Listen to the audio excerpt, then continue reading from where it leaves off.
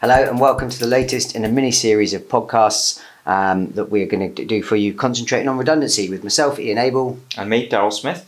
With the furlough scheme ceasing from the end of September 2021, sadly it is likely to mean that some businesses will have to make some redundancies. Initially, the content of this podcast is aimed at both employers and employees to give you an overview of redundancy. We'll then have some specific podcasts relating to fair processes, both at employers and employees, and then we will conclude with some more generic information regarding redundancy payments and the practicalities of being made redundant. Statutory definition of redundancy encompasses three different types of situation. So we have business closure, we've got workplace closure, and we've got the reduction of a workforce. And dismissal on the grounds that the employee was redundant is potentially fair. Redundancy applies where the reason for dismissal is wholly or mainly attributable to the employer doing one of three things. Either ceasing or intending to cease to carry on the business for the purposes for which the employee was employed by it, also known as a business closure. Ceasing or intending to cease to carry on that business in the place where the employee was employed, this is known as a workplace closure. Or finally, they may have a reduced requirement for the employees to carry out work of a particular kind or to carry out a particular kind at the place where the employee was employed to work, essentially a reduced requirement for employees. In order to ensure that a dismissal for redundancy is fair, an employer must establish that redundancy is the real reason for the dismissal and that the employer acted reasonably in the circumstances in treating the redundancy as a reason for dismissing the employee. We'll come back to this a little bit later in the podcast. Redundancy should only be considered as a very last resort, and there is a duty on the employer to consider all other options prior to making redundancies. Initial considerations that the employer should consider include suspending or restricting recruitment, reduction or removal of overtime opportunities, not renewing the contracts of contractors, or ceasing or reducing the use of agency workers, etc.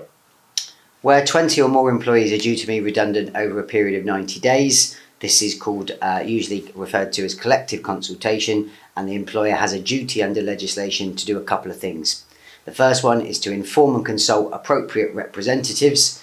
Where 100 or more redundancies are proposed, that consultation must begin at least 45 days before the first dismissal takes effect, and for less than 100 but more than 20 redundancies, the consultation period is 30 days. The second obligation under statute is to notify the Secretary of State, but in practice it's actually the Department for Business, Energy and Industrial Strategy, and you must inform them at least 45 days before any dismissal takes place, where the employer is proposing to dismiss 100 or more employees within the 90-day period. Where it's less than 100, the notification period is 30 days. If you fail to do either of those things as an employer, a tribunal may award up to 90 days pay in respect of each employee where there has been a failure to inform and consult, and this is also referred to as a protective award. An employer may also be fined if they fail to notify the Secretary of State. Whenever there is an obligation to consult collectively, the employer will also need to ensure that it follows a fair procedure in relation to the individuals, consulting with them properly, as failure to do so could result in a claim for unfair dismissal. The tribunal must consider whether the decision to dismiss an employee was within the range of conduct that a reasonable employer could have adopted. Case law has previously established that an employer will not normally act reasonably unless, and that dismissal will therefore be unfair, unless they warn and consult employees or their representatives about the proposed redundancy. They adopt a fair basis on which to select for redundancy, so an employer must identify an appropriate pool of potentially redundant employees and must select using objective criteria. And they also need to consider suitable alternative employment. So an employer must search for, and if it's available, offer alternative suitable employment within its organisation.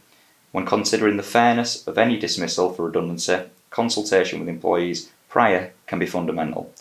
A number of matters should be discussed with individual employees depending on the circumstances, but usually the decision in terms of the discussion should include the following. An opportunity for the employee to comment on the basis for the selection, if applicable. An opportunity for the employee to challenge the redundancy selection assessment and to explain any factors that might have led to their selections or which the employer might not have been aware. An opportunity for the employee to put forward any suggestions for ways to avoid the redundancy and consideration of any alternative employment positions that may exist. So that's the end of our first redundancy related podcast. The next episode will be focused on employees and trying to provide some advice as to what a fair redundancy process might look like, amongst other things. We hope you've enjoyed. Thank you very much.